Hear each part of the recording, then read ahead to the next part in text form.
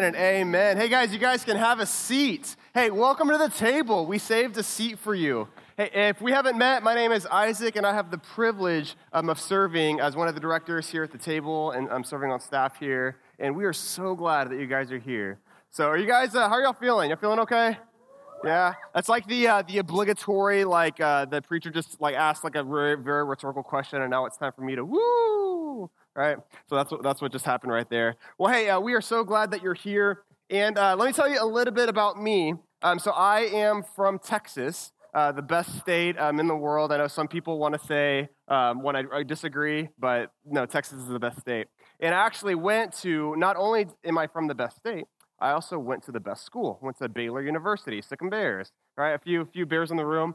And while at Baylor, I studied film, right? I started out as a business major, but then realized that film was a better fit, and I loved studying film. It was so cool, just understanding movies and video production and how that worked. And so my roommates would come home after a really hard classes, and they would just come home tired and mentally drained. And I'd be on the couch watching Hulu and Netflix because I was doing homework. That was me as a film major. I say that to say I am so excited for this new series that we are about to jump into, because we are jumping into a brand new series called Theology and Film Festival 2018. All right, you guys like movies? Yeah, come on. Hey, so we're jumping in. So every week we're basically going to take a movie or a film and really explore the theology behind it. Really unpack it and kind of see what is it? What's in that film? So, do you guys want to know what we're talking about today? Take a look.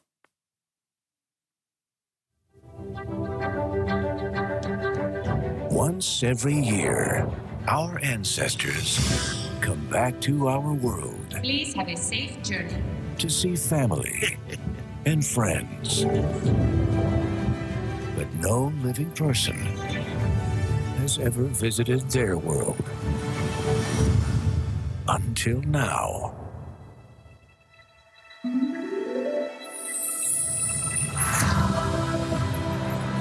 All right, who's in there? I'm sorry. What's going on? Dante, wait up! You gotta stay with me, boy. We don't know where we are.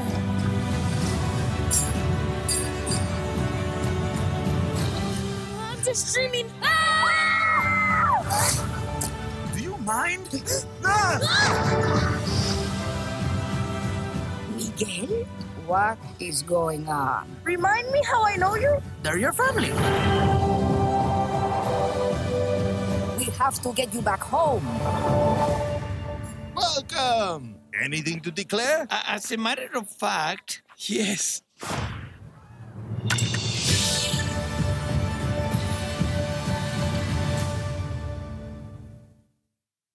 We're talking about Coco. Come on. Yeah. See, I know when I say that, some of you are really excited that we're talking about Coco because you, like me, are a huge Pixar fan.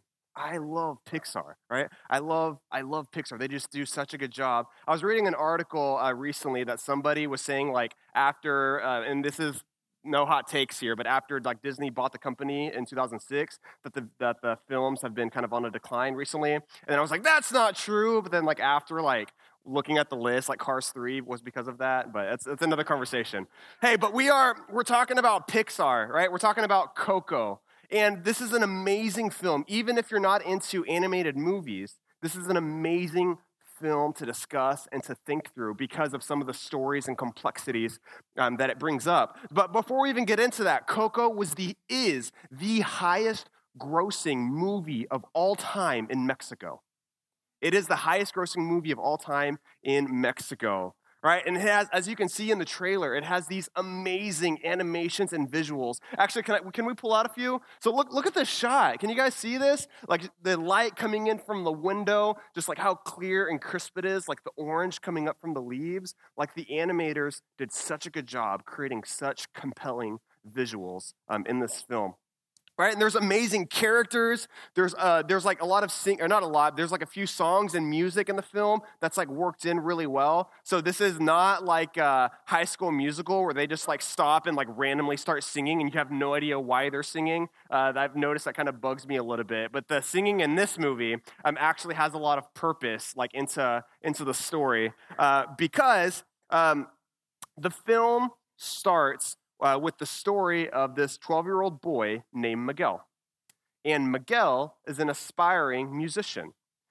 The problem with that is that Miguel's family hates music.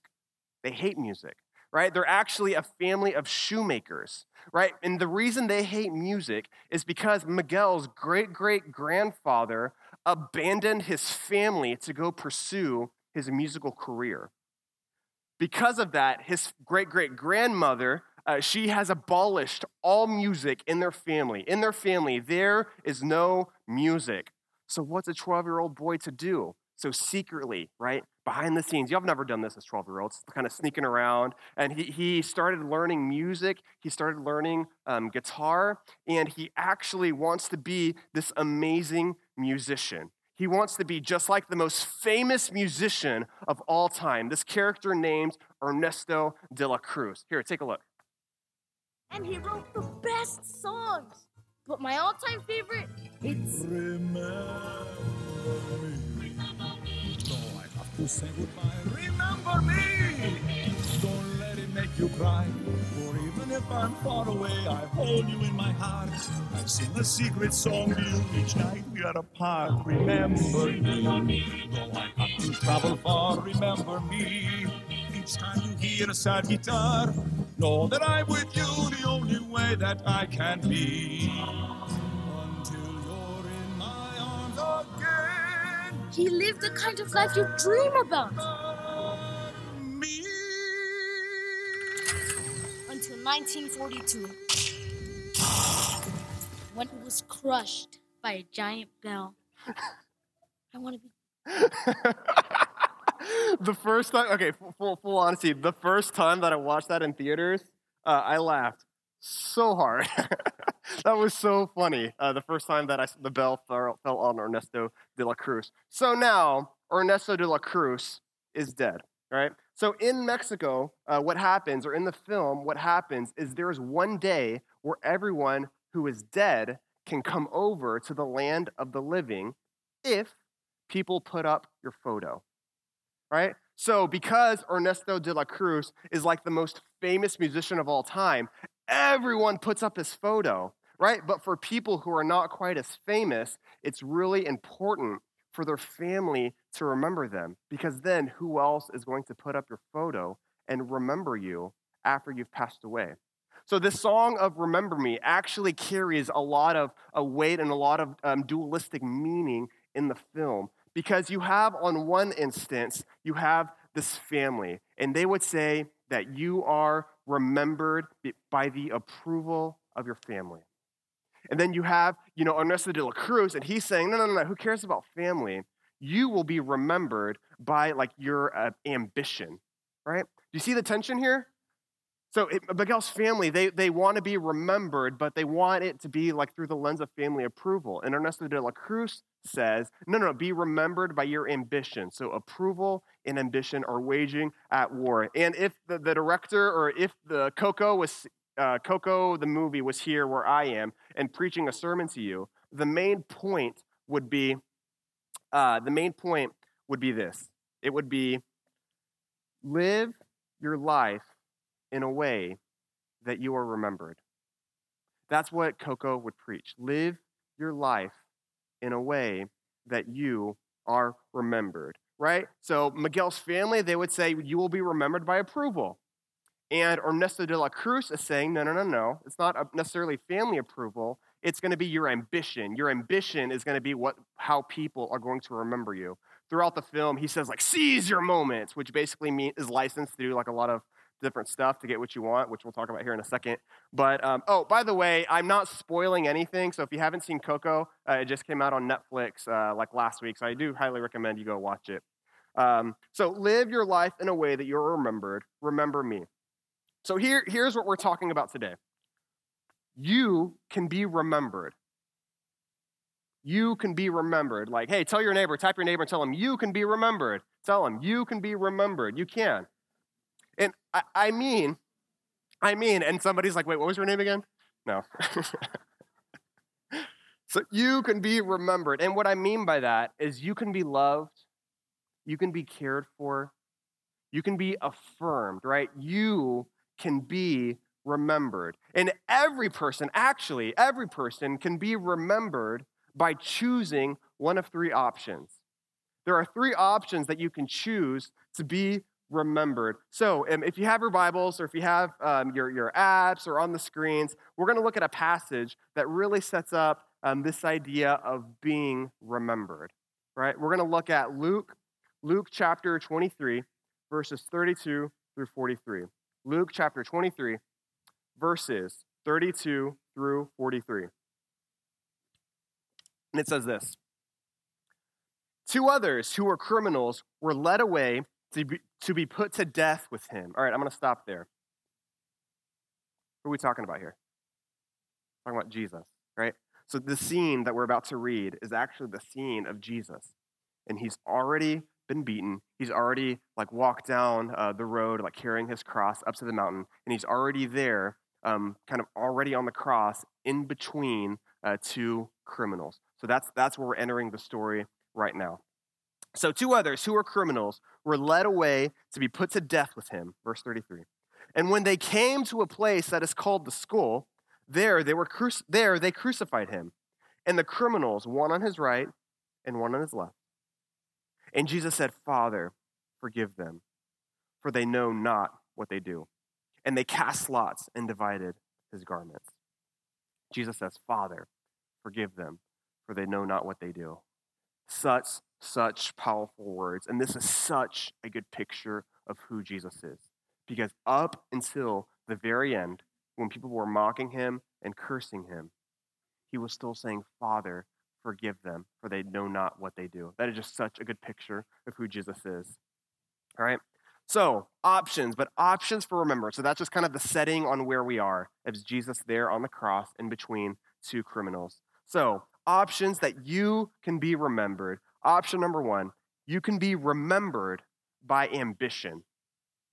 You can be remembered by ambition. So we're going to keep reading in the text here in verse 35, and it says this: And the people stood by watching, but the rulers scoffed at him, saying, He saved others, let him save himself.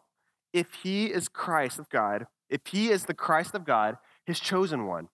The soldiers also mocked him, coming up and offering him sour wine and saying, If you are the king of the Jews, save yourself. There was also an inscription over him, This is the King of the Jews. So already we're introduced to a few more characters into the story. We're introduced to the rulers and we're introduced to soldiers. So who are these rulers? Well, these are leaders of the Jewish church. These are leaders of the Jewish church, right? For those Bible scholars in the room, these are members of the Sanhedrin. This is the highest level of religious authority. These are the people that are really trying to keep their religious system intact, right? And they are orienting their entire life around trying to make a name for the religious system, right? And they are in charge of keeping that. They are in charge of having ambition for keeping their religious system. So those are the rulers, right? The religious people. They love rules, and they hate Jesus because they think that Jesus breaks all the rules. They hate Jesus. They love rules. And the biggest rule of all, they think that Jesus broke it because Jesus claimed to be God, and they killed him for it because that was a very big rule. You don't make that claim, right? So these are the religious leaders. They're trying to make a name for themselves and make a name for their religious system. And then we look at the soldiers. And these are people that are trying to make a name for the Roman Empire, right? And establishing their ambition and furthering the Roman Empire, right? And opposing anybody who's coming against it, right? So they're trying to be remembered by the government, trying to make great the name of Rome. So Jesus is actually upsetting both systems right now. Jesus is on the scene, and he is hurting the ambition of both the religious system and he is hurting the ambition of the government. And both people, because they're trying to make a name for themselves through their ambition, right? They are mocking and they're killing Jesus right now. People that want to be remembered by their ambition will stop at nothing to get what they want. People that are trying to make a name for themselves through their ambition, being remembered through their ambition, will stop at nothing to get what they want, right? So in Coco, if you've seen the film, Ernesto de la Cruz, who we saw, he was somebody who wanted to be remembered by his ambition, and he stopped at nothing to get what he wanted, right? He sacrificed his family, he and a lot more to achieve his ambition, because to him, he wanted to be remembered by being the greatest musician of all time. That's his ambition. He wanted to be remembered for his ambition, right? So, I'm actually quite guilty of this, of wanting to be remembered for my ambition, right? So when I was in high school, I played a lot in musical worship bands. That's a lot of my high school story. And my goal or my ambition was I wanted to get into a traveling Christian worship band, right? That was my ambition, and I oriented my life around it. Meaning, I was playing an unhealthy level of services throughout the week. I was playing I'm not joking, 5 or 6 services in a week, at 3 or 4 different churches, right? Super unhealthy, burned myself out because I was trying to go after my ambition, and I thought the more that I play, the more that I can network, the more that I might find the right person to invite me to play in the band with them. Right? And there was even at one point, there was a really good friend of mine from high school, and she was having a birthday party, and I didn't go to her birthday party because I wanted to play another random church service on a Friday night, right? I was after my own ambition, trying to make a name for myself. But it doesn't stop there. Oh, no, it doesn't stop there. So after music, I went off to college, and I already told you guys that I was a film major. So then I wanted to make a name for myself, in the video world, right? And then I tried starting my own video production company, with a website and make videos and kind of make a name for myself doing that with a lot of ambition. So that didn't really work out. And then I thought, I'm seeing all these hey, make money easy online. You don't have to do anything, right? So then I kind of explored that a little bit as an internet entrepreneur, which is a lot more nuanced now that I've learned more about it. But the thought is, let me make a name for myself, as this internet entrepreneur, right? That sounds amazing. Let me do that. Right? And then I realized, you know what? I don't want to make my name for myself doing that. I'm better than that, quote unquote, better. I want to make a name for myself doing ministry. So I want to work at a church, and I want to, have this awesome young adult ministry. At my previous church, we had a young adult ministry, and I thought this is going to be amazing. As soon as we open the doors, everybody's going to come. And the first week we had 23 people. And that was the most that we ever had. Right? My ambitions are not good, right? Trying to make a name for myself through what I can achieve and what I can accomplish is not good. And I've realized that everything with music, with video, with internet entrepreneurship, even with ministry, if I'm coming at it trying to make a name for myself, that's not going to work. That's not best.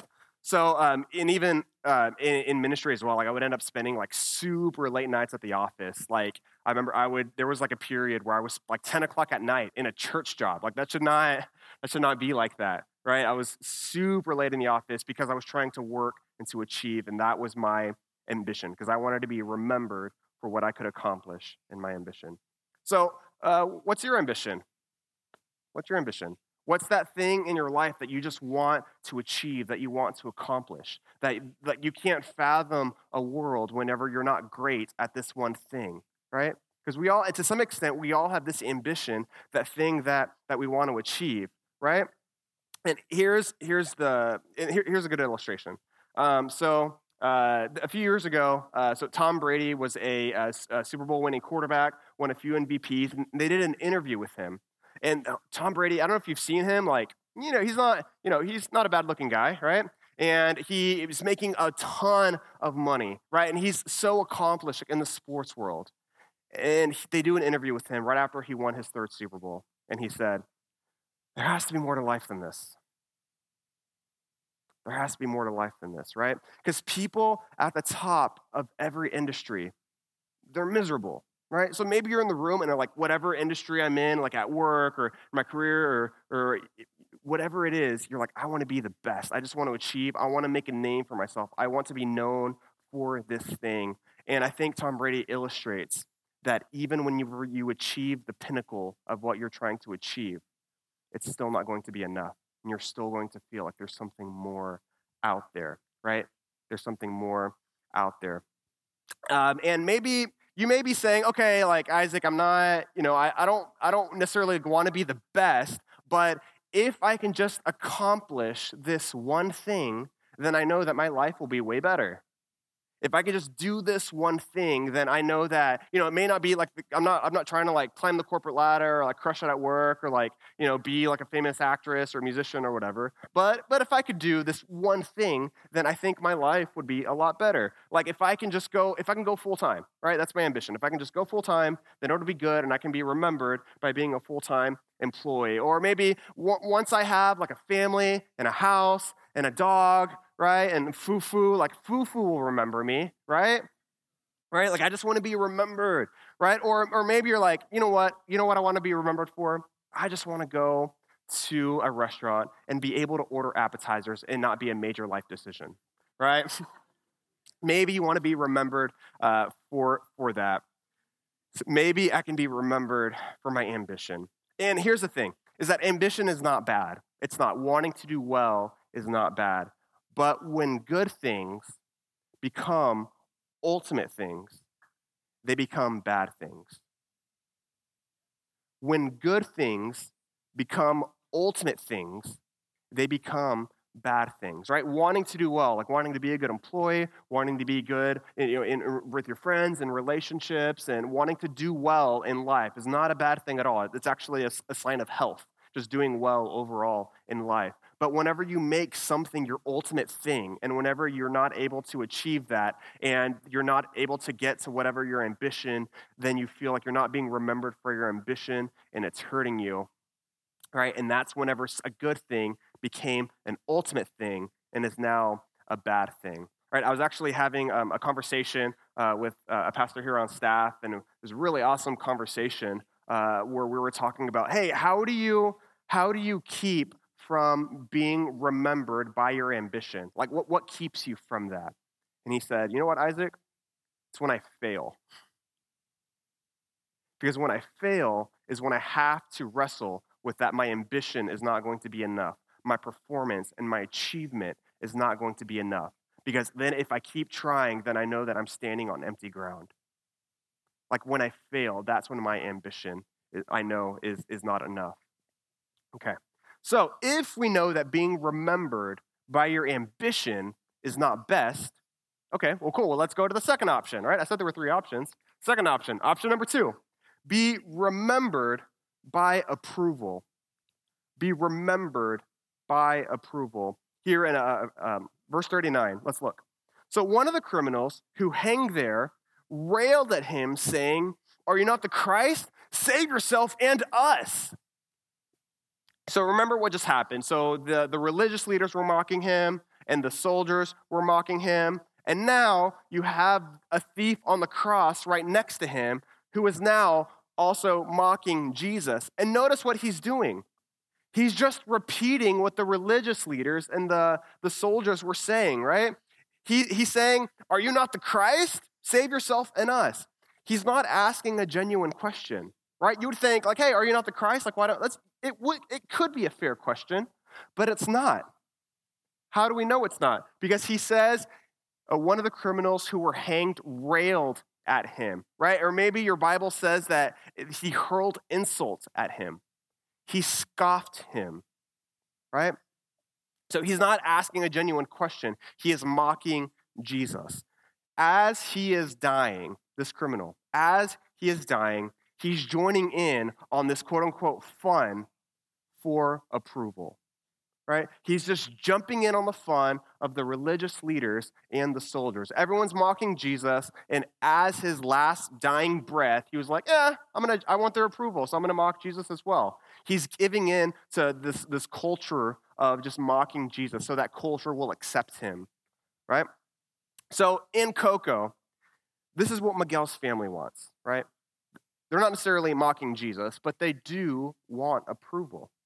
They want people to be remembered for their approval. So in Coco, Miguel's family is saying, don't do anything that your family is disapproving of. Don't do anything that goes against the approval of your family. In Mexican culture, family is huge, right? It makes complete sense. In Mexican culture, family is huge. Family is almost everything, right? You don't go against your family. And even in a lot of Latin culture, a lot of us in this room are Latino. In Latin culture, family is still everything, right? And even in non-Latin culture, right? For a lot of our non-Latin friends in the room, family for a lot of us is everything. You do not go against your family. It is so important to have the approval of your family, is what your family would tell you, right? So family is huge. But if we were to be honest, it doesn't just stop at family.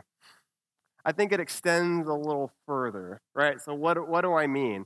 I mean, we want the approval not just of our family, but we want to be remembered by approval of our friends, right? So we'll carefully, so carefully curate a profile picture, right? Just so our friends think really well of us, right? And then we they should not tag a photo of us that we don't approve of, because then we untag it, right? The tension between profile pics and tagged photos is very funny, right? Or we'll post something on Instagram, and then if it doesn't get a lot of likes, what do? We take it down, right? We take it down. Why? Because we don't want our friends seeing that we posted something without getting a lot of approval there. Or even, let's say you're in a group chat and then you post a joke and it bombs. And you know it bombs because nobody responds. Isn't that awkward? We've all been there, right? So we want the approval of our friends. We want our friends to like us, right? We want their approval. Oh, but it doesn't stop at friends now, does it? No, right? We want the approval of the opposite sex. Do we not? Girls, you want guys to holler at you. And guys, you want to holler at girls, right? So we want, we care so much about affirmation. Do we not? Do we not care so much about affirmation, right? Even here, and I know this is true because this was me, right? You come to the table hoping that you can talk to somebody. Am I wrong? No, right? You come hoping that you can talk to somebody. And then even, I'll tell you where my heart was. I was involved with a previous young adult ministry back in Texas. I would go hoping that I could talk to somebody. And then if I didn't, and I didn't get that affirmation, then I would leave really disappointed and sad. My attendance was a failure, right? Because my sole intent was just to be able to talk to someone. And I wasn't able to talk to anybody, so I left really disappointed, right? Or, we care so much about approval, right? And here I think is the thing that is most weird of all. We almost care more about what strangers think about us than about what our friends think about us, right? Meaning, whenever you go out, or even if you're here today, did you put a little more into consideration into your appearance? A little bit? Yes. So, even in here, I'll tell you where I am, right? So I know that I'm speaking today, right? So I was a little more mindful on what I wore in front of you guys, and even how I'm presenting myself in front of you guys right now, than if I were just kind of be out and just being a host with our other hosts, right? Because we want approval. We want approval of people, and we care so much about what people think about us. We do. Right? And it's not just enough that our very close friends affirm us and care about us, right? We want the approval of everyone that we talk to. And it's probably, so I gave those examples, but I want to say this. It's probably one person. So it may not be strangers, it may not be dating, it may not be family, it may not be friends. Maybe none of those examples resonated with you. But I almost guarantee that there is one person in your life that you deeply, deeply care about what they think about the decisions that you're making.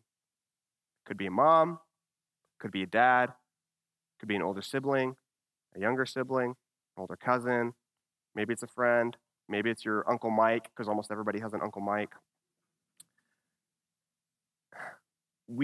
There's probably one person that we idolize their approval of us. Maybe your boss, right? We care so much, or our coworkers. We care so much what they think about us, right? And it's going to affect our career choices.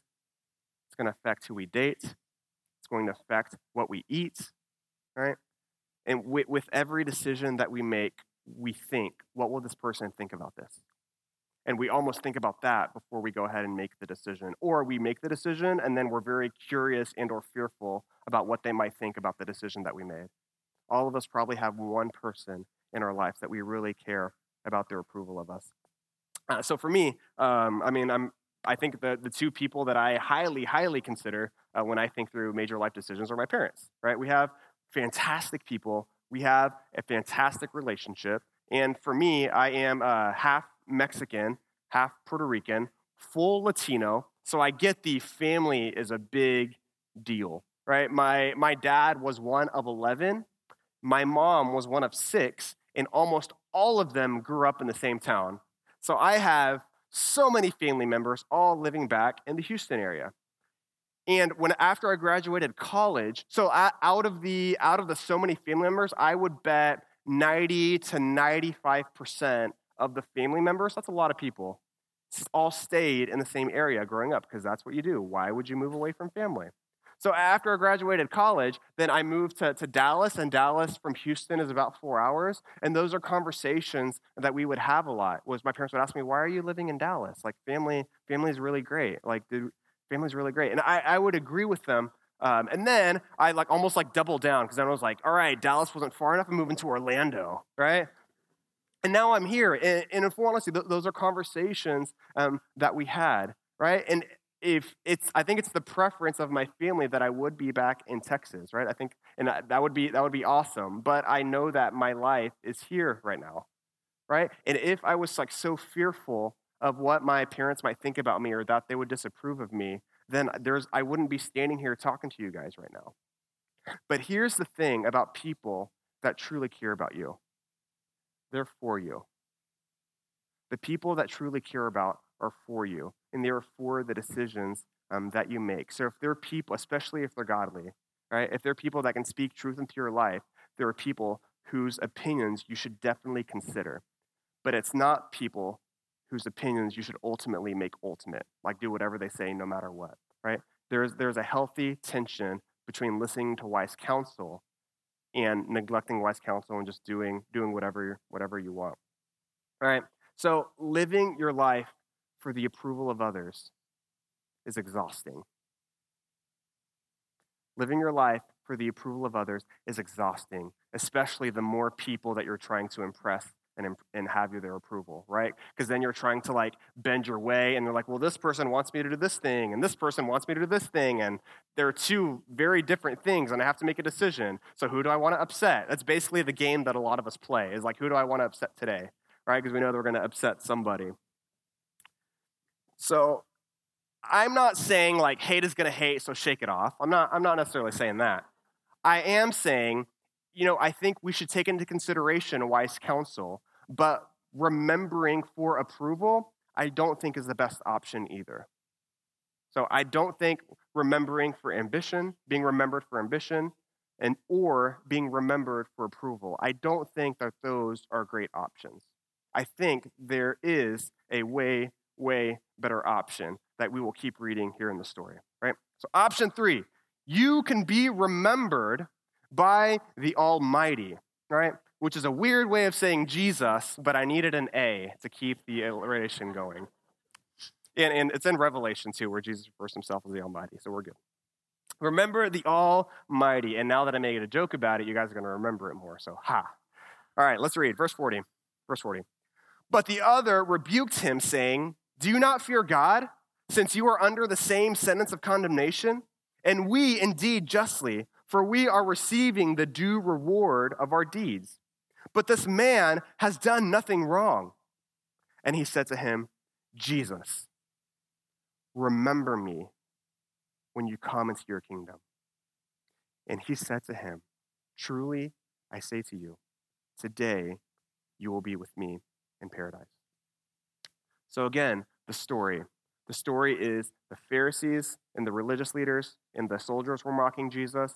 And then the other criminal jumped in and started mocking Jesus. So then the criminal on the other side, how does he respond? He rebuked the other criminal. He's saying, you're basically spending your last breath mocking Jesus. Is that really the best way to spend your last breath? Right? Is that really is that really the best way? No, because here's what he said, and this is so powerful. This is so powerful. He said in verse 41, and we indeed justly, for we are receiving the due reward of our deeds. He's saying we are sinful. We are criminals. We are sinful. We have done wrong, and we are receiving exactly what we deserve. Because we deserve death right now, and we are literally on the cross dying, and we are receiving exactly what we deserve. But, this is a really big but, this man has done nothing wrong. He's saying we deserve sin, we deserve death, but this man, Jesus has done nothing wrong. Jesus is sinless. Jesus is dying this death that he didn't deserve, right? So he's saying, so why are you mocking Jesus? Jesus hasn't done anything, right? Stop mocking him. Like, what are you doing, bro? So he said, remember me. He turned to Jesus and he said, Jesus, remember me. God remembering is very powerful throughout all of Scripture. As we work through Scripture, we can see this idea of God remembering people, right? So we can look at, in Genesis 8, it says, so Noah, to set some context, Noah is there in a big boat floating on the world, right? And they're just floating, and Noah has no idea how long he's going to be continued floating after the world had flooded, right? He's just kind of hanging out there, like, on the water. And it says that God remembered Noah and his family. That God remembered them. And that God caused the wind to blow, which began to dry up the water that covered the earth. Right? So we can see that God remembering is the phrase that we see by some sort of action or work on God's behalf of God's work on behalf of God's people. Right? God remembering is his work on behalf of God's people. And then we see this in the next book as well, in Exodus, right? The Israelites are in Egypt, in slavery, right? They are enslaved for 500 years, and they are wondering that they're like, wait, I thought we were God's chosen people. I thought our great-grandpa Abraham, didn't you have a covenant? God, like, where are you? Like, did you forget about us? Like, we've been here for a long time. And it says in Exodus 2 that God remembers his people who were enslaved to the Egyptians, right? And then in the very next chapter, he puts a plan into motion to set his people free. And then we see this in Psalm 98:3, and I think it's going to be on the screen here. It says, he has remembered his steadfast love and faithfulness to the house of Israel. All the ends of the earth have seen the salvation of our God. Right? That God remembers, right? And his remembrance is steadfast love and faithfulness to the house of Israel, which is basically God's people. And God remembering brings salvation. When God remembers you, that means that you are saved and that he is keeping you. God remembering you is a very, very powerful phrase. Very powerful. So if you may be thinking, okay, if God remembers, Does that mean that like God forgot? Like, does God like misplace like his house keys, or like is he trying to find that computer file that you just can't find and just searching? Like, no.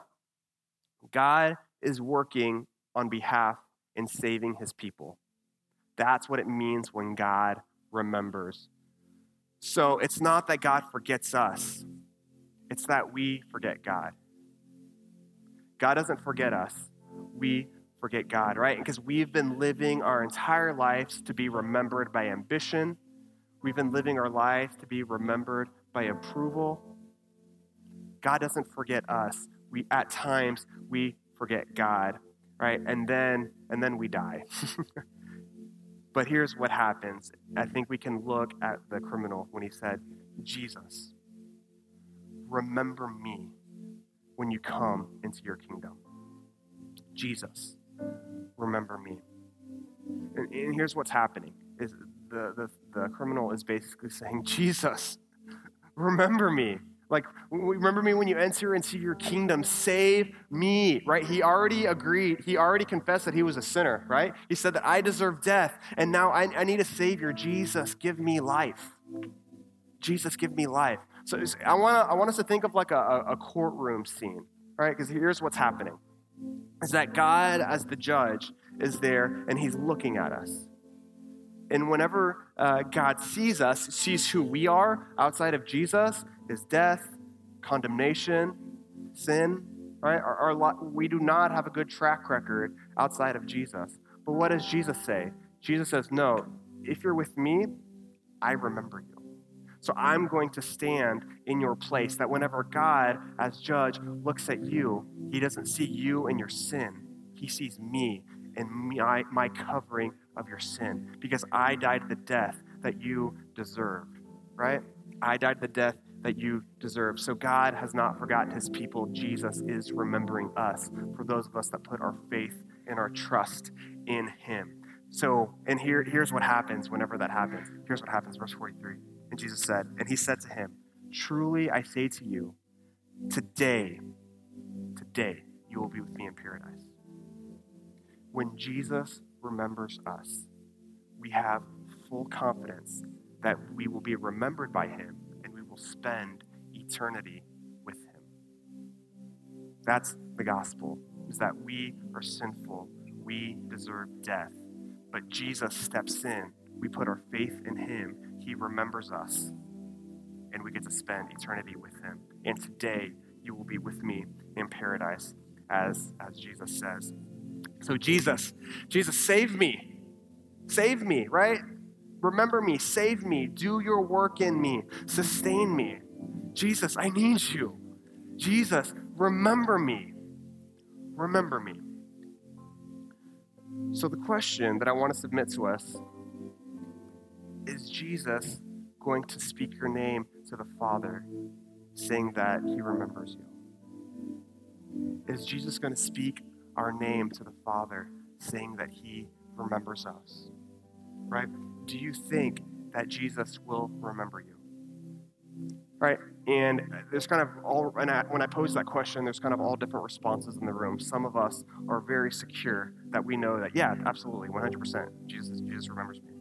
And some of us are like, no, I don't think Jesus is going to remember me. And some of us are in the middle. We're like, you know what? I'm not sure. I don't know. I said a prayer one time, but my life now, I haven't really been tracking with God. I've kind of been forgetting God a little bit. I don't know if Jesus is gonna remember me. I want to give you hope right now, today, that today you can be with Jesus in paradise. And all you have to do is believe and confess. Believe in Jesus and confess that he is Lord. Just like the thief on the cross did, he models exactly what we ought to do for Jesus to remember us and for us to be saved. It's to believe in our hearts, right, that God raised him from the dead, and we confess that Jesus is Lord. Believe and confess. All right, in a few minutes, we're going to have an opportunity for those of us that want to believe and confess. Or for some of us, we know that we believe, we need to repent. We need to repent of some stuff, right? We've been forgetting God, and we need to repent. So it's really interesting, though, because in the two other gospel accounts, so the passage that we read is out of Luke, but they're actually record very similar stories in Matthew and in Mark. And in both of those stories, it wasn't just one criminal who was mocking Jesus. Both criminals were mocking Jesus. So a lot of scholars believe that originally, whenever they first got put up on the cross, all three of them, the two criminals were mocking Jesus. And then Jesus was continuing, as Jesus does at the beginning of the text, saying, Father, forgive them, for they know not what they do, and just talking with them and spending time with them there, just hanging on the cross, to where one person, one criminal, responded to the goodness of Jesus, and the other did not. Same opportunity. Someone responded to Jesus, and he believed and confessed, and the other criminal did not. So I think that all of us can look at this criminal, that we can see ourselves as the criminal here in the story, and we just believe and confess. And if you're in Christ, you are not forgotten. God remembers you. God remembers you by name, and he loves you. He is keeping you, and he is continually sustaining your life. For those of us in this room that feel like God has forgotten us, and because we don't feel loved by God, we're trying to get approval. We're being remembered through ambition. We're trying to be remembered through approval because we don't feel that God loves us. If you're in Christ, God loves you. He remembers you. You are not forgotten. He knows your name. So my prayer, Jesus, remember me. Jesus, remember us. Let's pray. God, we thank you so much for remembering us. We thank you, God, for dying on the cross for our sins that we may have new life. We thank you, God, for your life, burial, death and resurrection, God, that we may have new life. And we thank you so much for remembering us, that we don't have to try to be remembered by ambition. We don't have to try to be remembered by approval. God, that we are remembered by you, the Almighty God. Thank you, Jesus, for remembering us, for saving us, for sustaining us. In Jesus' name, amen. So at this time, we're going to have a few of our staff and some of our leaders here up front. If you want to pray, we're going to sing together. So let's go ahead and stand as our default posture of worship. And as we sing, if believing and confessing and repenting, or if you feel uncertainty if God remembers you or not, now is a great time to come talk with some people about that.